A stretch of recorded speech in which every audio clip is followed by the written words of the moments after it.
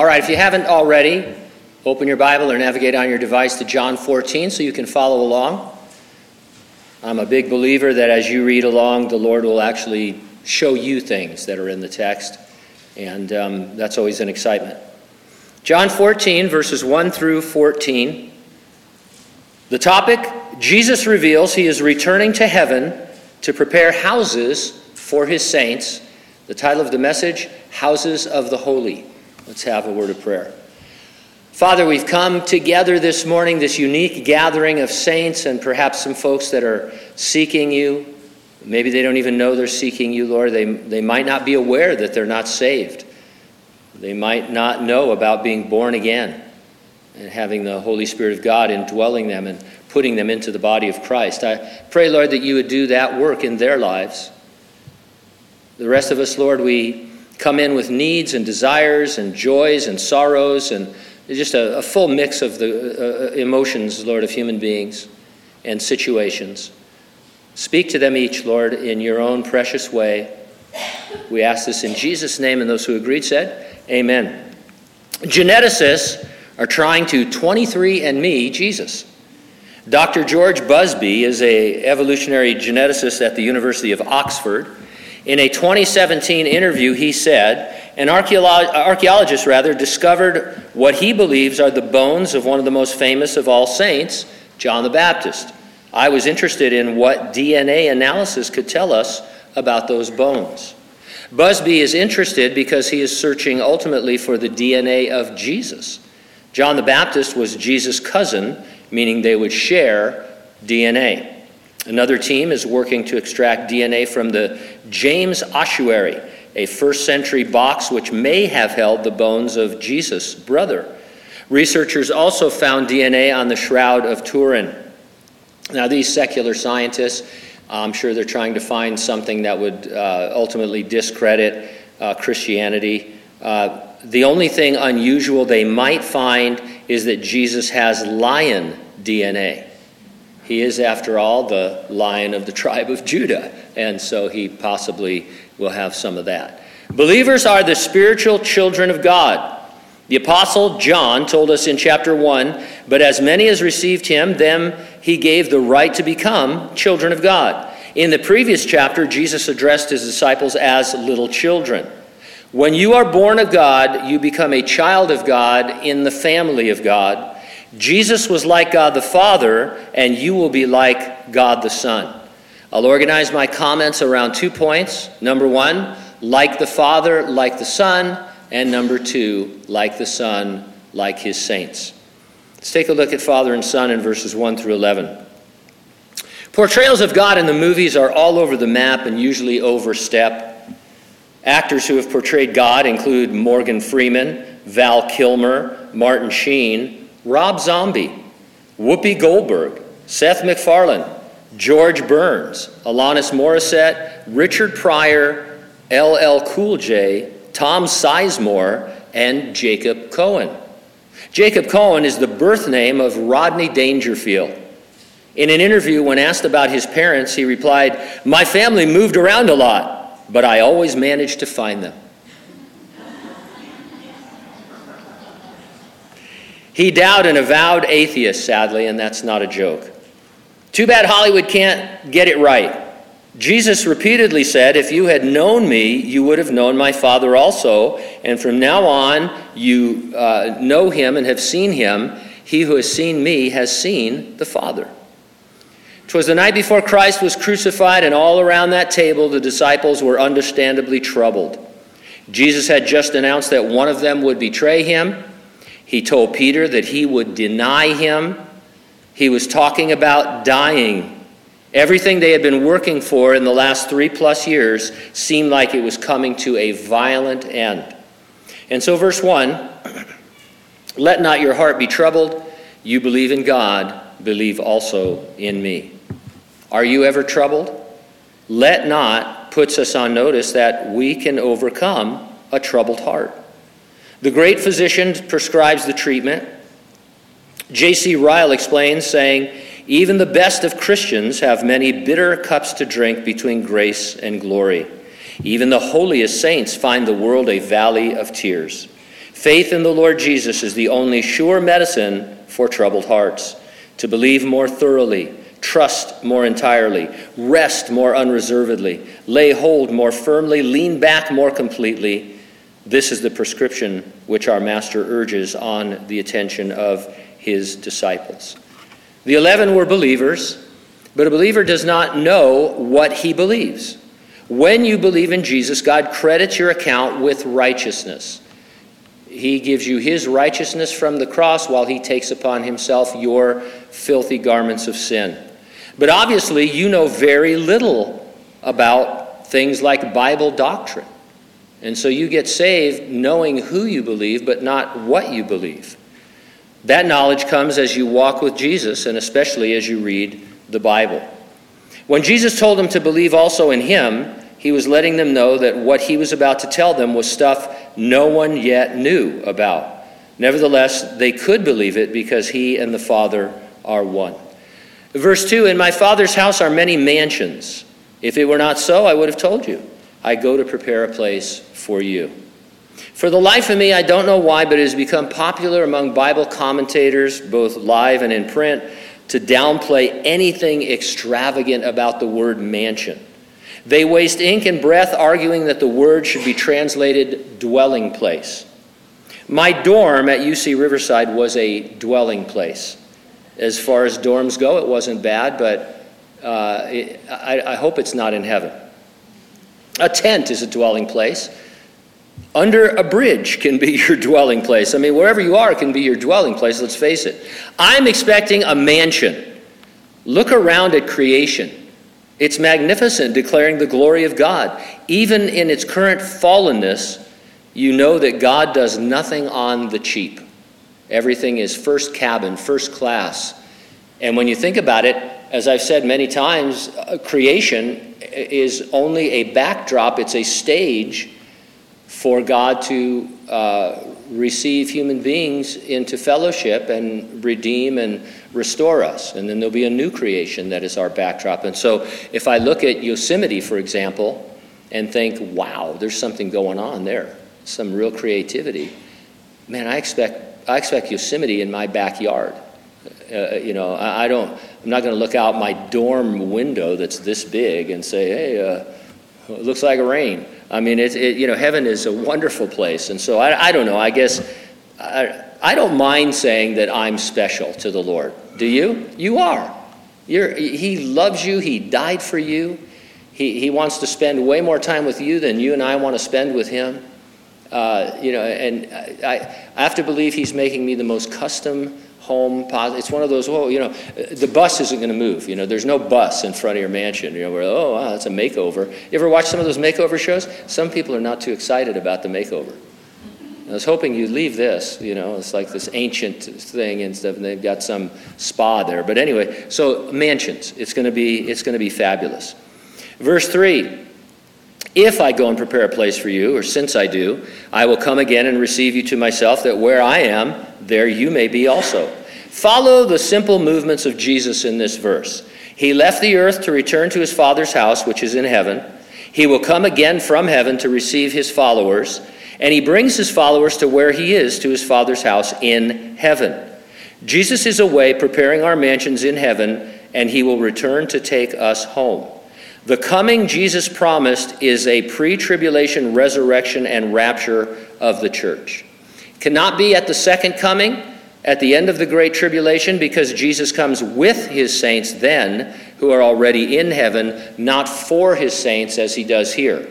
This cannot be the second coming at the end of the Great Tribulation, because Jesus comes and takes his followers to heaven, not to Jerusalem, to establish a kingdom and to reign on earth. This is a new revelation about a coming of Jesus that no one knew anything about until New Testament times. Arno Gaebelein writes, the Lord gives a new and unique revelation. He speaks of something which no prophet had promised or even could promise. Where is it written that the Messiah would come and instead of gathering his saints into an earthly Jerusalem, take them to the Father's house, to the very place where he is? It is something new.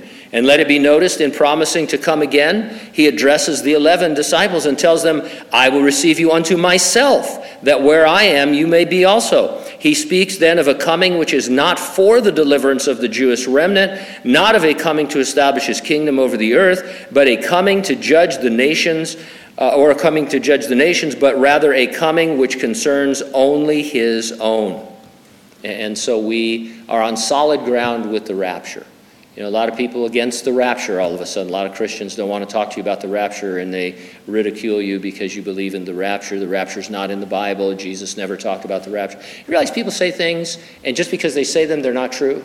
You know what I mean? If I tell you the rapture's not in the Bible, I guess it's not. Well, sure it is. One of the big arguments about the rapture of the church is that the early church never talked about it. Well, that's not true.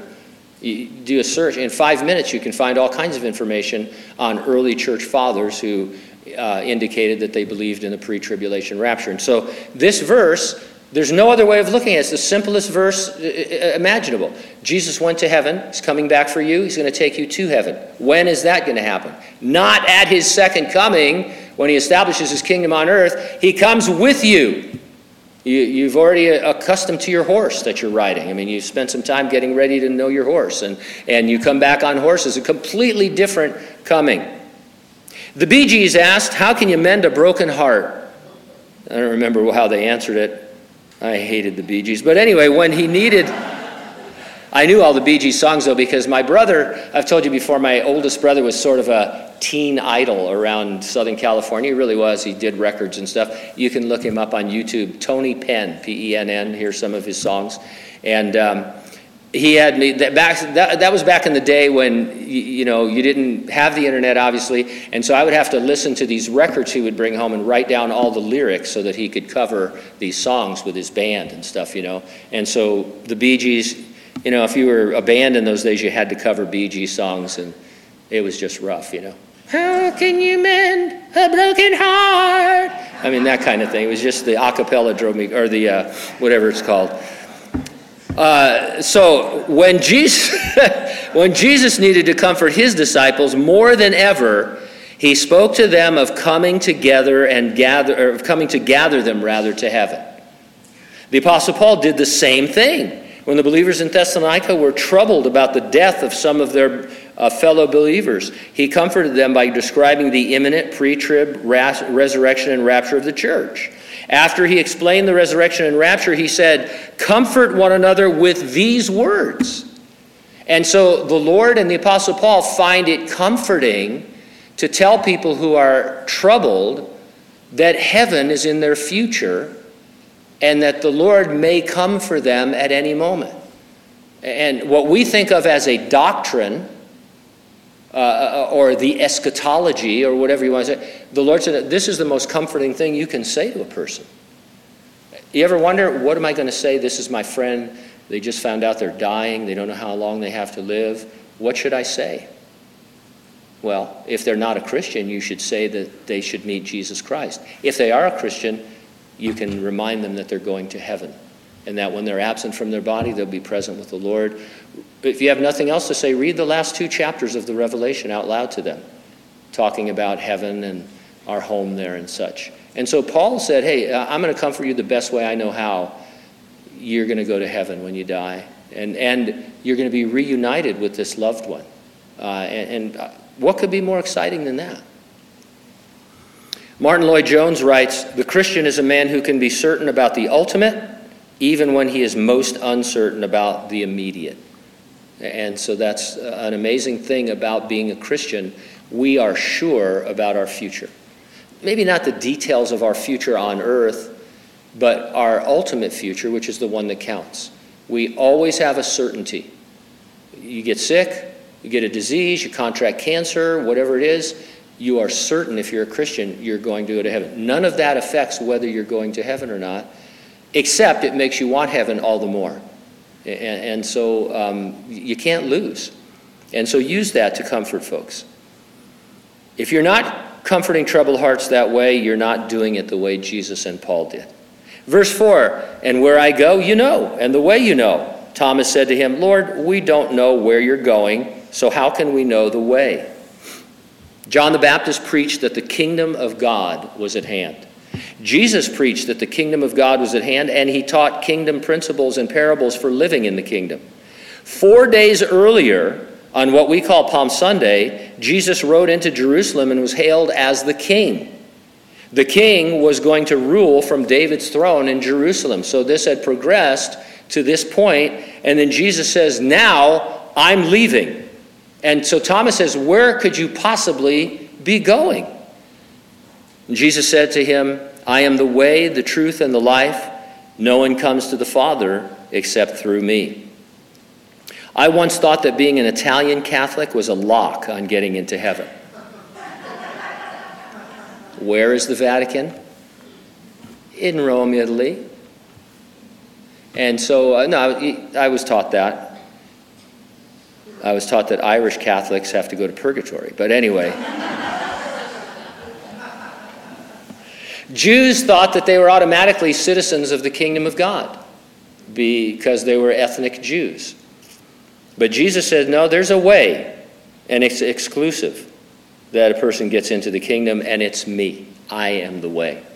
And so Judaism, as much as it was given by God to reveal his holiness and the grace of God, was not the way. You couldn't keep the Ten Commandments or all the rules and laws and rites and rituals and get into heaven. Jesus is the exclusive way, and by Jesus we mean believing in Jesus.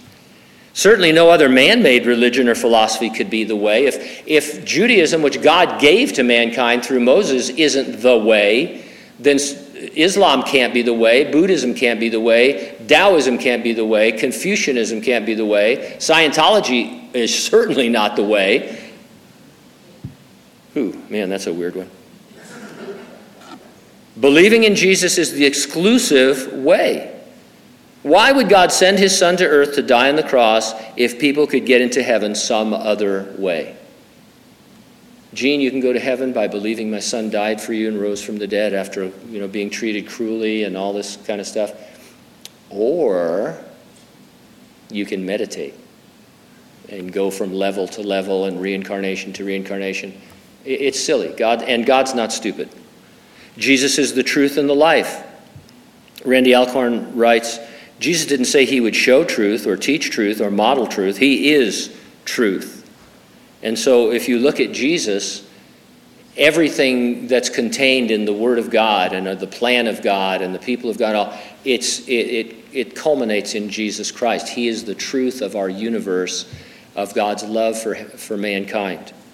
And his resurrection from the dead established that he has the authority to grant eternal life. He alone has life within himself to give. In the 1980s, we used to gesture to heaven and say, one way. Remember that? And you'd have one-way T-shirts and stuff like that. It was an important symbol of the revival known as the Jesus movement. The first century church was called the Way by others because they would talk about Jesus as the exclusive way.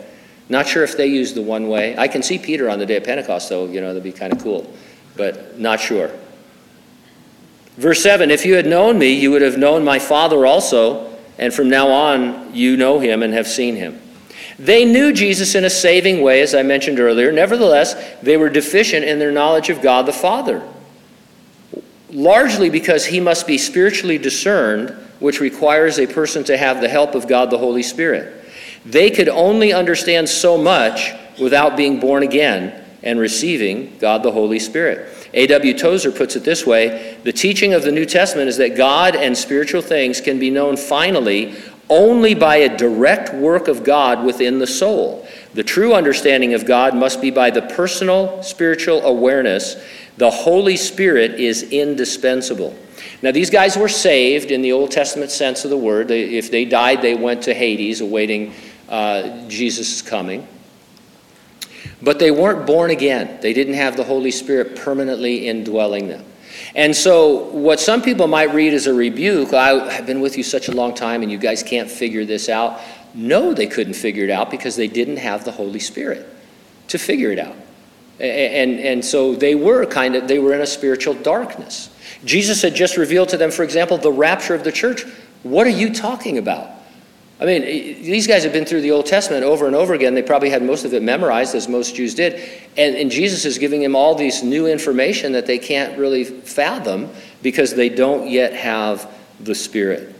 Philip said to him, Lord, show us the Father, and it is sufficient for us. It was not uncommon in the Old Testament times for a Jew to see a vision of God. Moses, Isaiah, Ezekiel, they are all in that club. They saw various visions of God. Philip wanted something like that. I believe that's what he's asking for. But what he wanted was less than what he already had. And this is an interesting point. This sometimes applies to our lives as well. Jesus was right there, sitting at the head of the table. He was present with Philip. He could be touched and heard. They could converse with one another. Moses and Isaiah and Ezekiel would be jealous because they had Jesus physically, who was exactly like the Father if the Father was a human being. And so they were way beyond visions. Many believers are turning to so-called ancient practices of the early church. Sometimes in your reading it's called the primitive church. Scholars have to do those things, I guess, to be scholars. So you can say primitive, what do they mean by that? I don't like the word primitive. I think of cavemen. And so, I think of two guys going, that was John 3:16 in caveman, but who knows? Anyway, the primitive early church. One article I read said, large segments of evangelicalism are moving towards the traditional. This is evidenced by the fact that younger evangelicals are showing more interest in Christian ordinances, such as communion and baptism, and in worshiping according to the liturgy. For them, tradition is vibrant. I'm sorry, but I cannot help but see tradition like this as a step backward, putting distance between you and the Lord, and just changing your mind about how to approach the Lord. When Pam and I got married down at Waverly Chapel in Santa Ana, you had to, where the groom and the pastor waited, you had to go out and go around and come in the back door of the chapel. And so I was over there with Reverend Ball. I wasn't a Christian. He wasn't a Christian. And so that aside, the wedding was legal, however. But anyway, so we start over there. He's wearing a suit. I'm wearing the white tuxedo that everybody wore in the late 70s and some kind of spats, and I'd look ridiculous. But so I'm following him, and about halfway over there, he's got something under his arm. And he takes it out, and it's like a plastic bag, and I know I made this up, but it seems so dramatic. He reaches in and throws the bag, and stuff, and it's blowing away in the wind and making all this noise. And then I look at him, and he goes like this, and this robe comes out. It's all folded up in this robe, and stuff. And then he takes the robe and he puts it on. You ever watch The West Wing and see Martin Sheen put on his jacket? He throws the robe around him and pulls it over his head and puts it on. And it's like he transformed into another person. And I thought, what am I doing? I thought I was getting married, not going to judgment. It was incredible. It scared me to death. I contemplated leaving. And so that's the kind of thing tradition does to me, And so if I come out here some Sunday with a robe on, well, then I have to match it. Well, I can't do any of this fun stuff. If I've got a robe on, it's like, okay, we'll be done in 10 minutes. Of course, maybe you'd like that, but, it's just weird. All this stuff is weird. And so the big thing now, too, I know I'm taking too long, but you don't care. I feel you pulling it out of me. The big thing now is communion. Everybody's got their own new thing about communion and when it should be taken, how often it should be taken. A lot of young people are saying you should share in the Lord's Supper every time the church gets together, and that there's all kinds of meaning and stuff in the Lord's Supper that we're missing. And some of them are actually moving into a more mystical understanding than memory understanding and all. And of course, people say, well, we should have, the Lord's Supper every Sunday morning. And I always say, supper in the morning? Because, see, they want to really do the Lord's Supper the way the Lord did it. And they want all the tradition and all that, but they're not going to sit around a table on pillows. Oh, that's okay, we don't need to do that. We're not even going to have it at night. Well, we don't need to do that. Whatever we think communion is, we're doing that as this great tradition of the primitive church to feel more spiritual. And, I'm sorry, I can't get into it. It's a step backward. Jesus said to him, "Have I been with you so long, and yet you have not known me, Philip? He who has seen me has seen the Father. So how can you say, 'Show us the Father'?" This is like a father-like-son thing, Gino and I were on a missions trip one time. We were over in Honduras, I think, with the high school. And we were at this one venue. Somebody took a picture of this, a video. And so we were both sitting on the stage. The stage just came flat. And we had the same kind of clothes on because, it was a uniform thing. And so we're sitting next to each other and head down looking at our Bibles. And both of us had our right leg, right ankle on our left knee. And we're sitting there, and if you've ever seen me sit like that, or Gene, we're shaking our foot like crazy all the time. And we were absolutely in sync, just both at the same time and stuff. And it was an eerie, creepy DNA moment in my life, So, and of course, I looked like I was in high school, and so, because I'm so incredibly handsome, I just, had genetics, it'll get to me. Verse 9, we already read. Verse 10. Well, I just was reminding you in case you lost your place, so now that I'm on all these tangents this morning. There's about 50% Bible study here, I think, but do you not believe that I am the Father and the Father in me? Remember that song? Who remembers that song? I'm in my Father. The words that I speak to you, I do not speak on my own authority, but the Father who dwells in me does the works.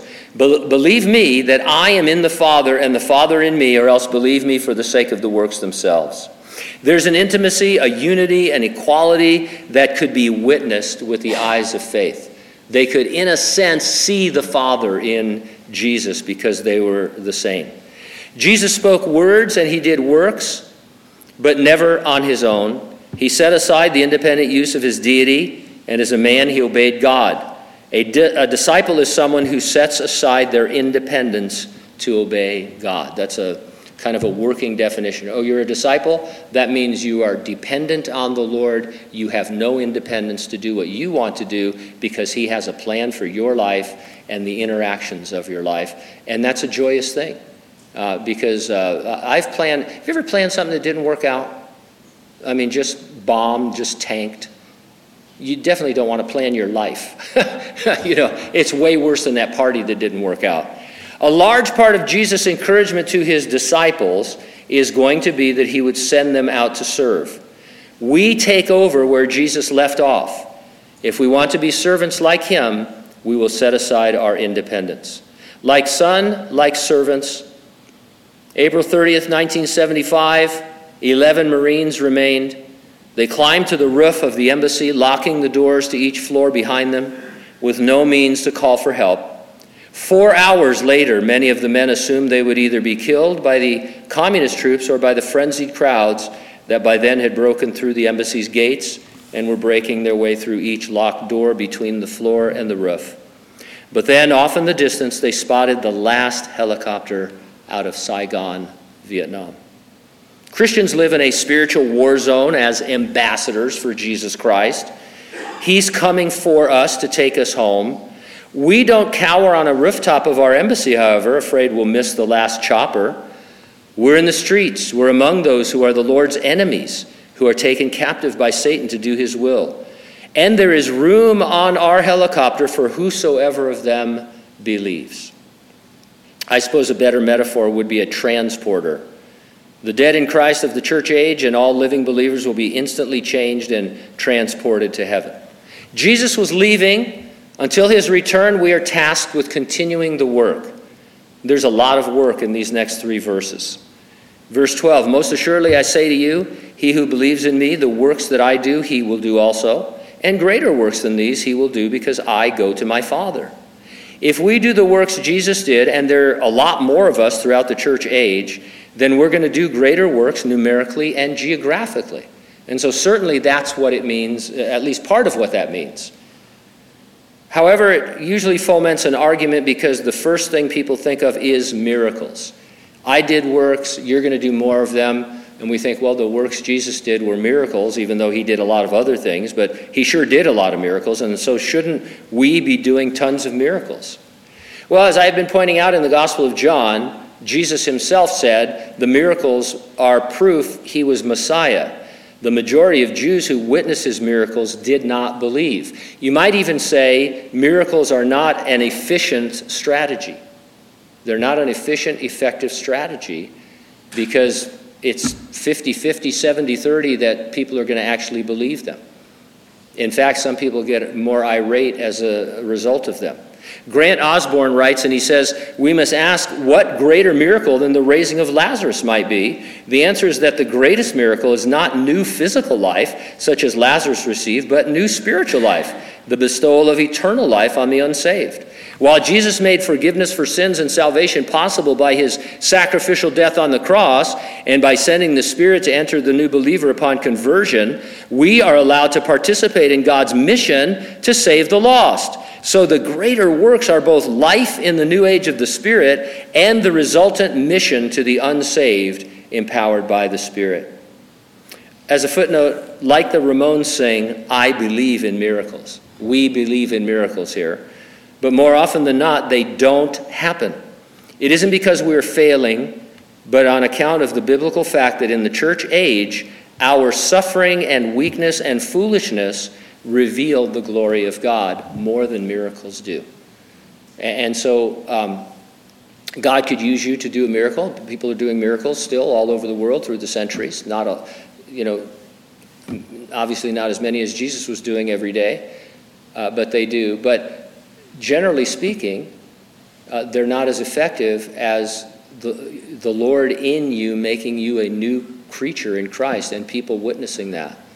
There's that. It's really fun if you got saved later in life. It's not an advantage or a disadvantage. I wish I had been saved as a child, but I wasn't. Well, I was a Catholic, and so I would have went to Catholic heaven, which is hell. But anyway, when I got saved, people could immediately tell the difference. I couldn't, but people could. And same with many of you, with Pam, with all the people I knew that got saved. People would actually say, wow, what happened? You look different. I don't know, it's just a spiritual thing. And there's that window of time with individuals that you're around where it's like, wow, what happened to you? And stuff. And it's a miracle. I have eternal life. It's not an external miracle. I didn't raise anybody from the dead. I'm a new creature. How's that? And so that's what Jesus is talking about. Then he says, whatever you ask in my name, that I will do, that the Father may be glorified in the Son. If you ask anything in my name, I'll do it. Whatever? Anything? Really? Well, that's not my experience. Is that your experience? Has the Lord given you whatever, anything that you've asked for?